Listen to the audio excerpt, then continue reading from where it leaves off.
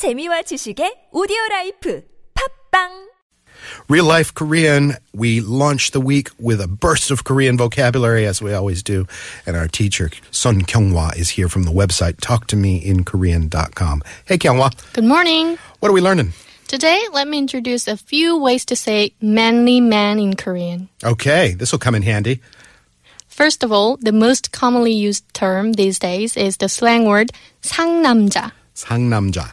Yes. Okay. Originally, sang was not used as a prefix to emphasize other words, but about 10 years ago, on a popular TV reality variety show, someone started to use the word sang like a prefix to emphasize the attached word with the meaning of very or true.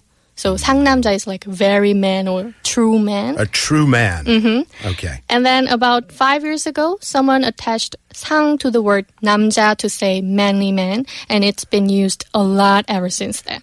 So you'll hear people of various generations dropping this word, 상남자, nowadays. Yes. I've been coached in advance. This is one of those things I have to be careful about.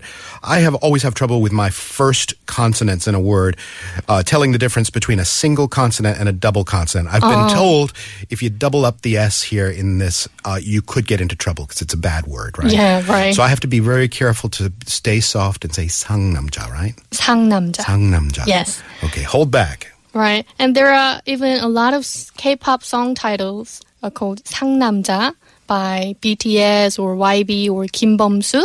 So you have to say 상남자 whenever you say the song title.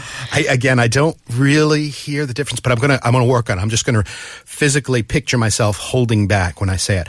A lot of songs about 상남자. That's interesting. Yeah. And at the moment, 상남자 is pretty much the only expression that has 상 as a prefix in the word. And more recently, on the same TV show, they say 남자다 as an exclamation. Yeah. When someone does something manly to exclaim, what a man. You know, we could almost do a whole conversation segment on this, on what constitutes a 상남자 or a 남자다 kind of expression. Does it mean they're tough?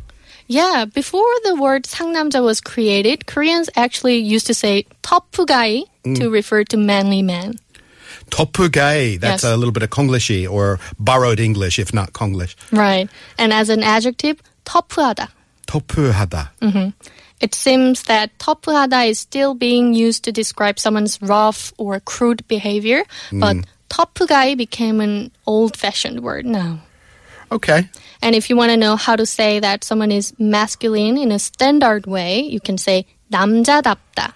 남자답다. This is a relatively neutral kind of thing without necessarily putting macho-ness on a pedestal, right? Mm-hmm. If you attach the suffix 답다 to a noun or noun phrase, it becomes an adjective. So 남자 is man and 남자답다 is to be manly.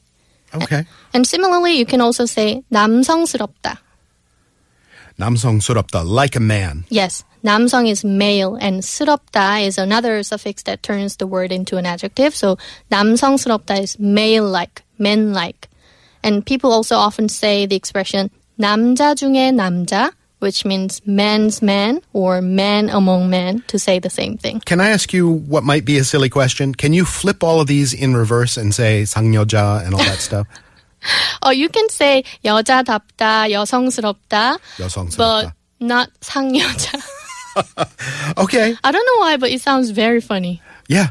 All right. Well, it's just it's a fascinating sort of difference in perspective. A lot of these songs about 상남자 coming from K-pop bands where the masculinity image is not, a traditional topu guy image, right? Yeah. And yet they have tons of female fans. The question I want to ask you is, do women like 상남자? I think some women like 상남자, Still. but not me. Still. Okay. So a bit more of a nuanced namja image. I guess that'll do it for us today, Kyunghwa. We'll learn some more words tomorrow. I'll see you tomorrow.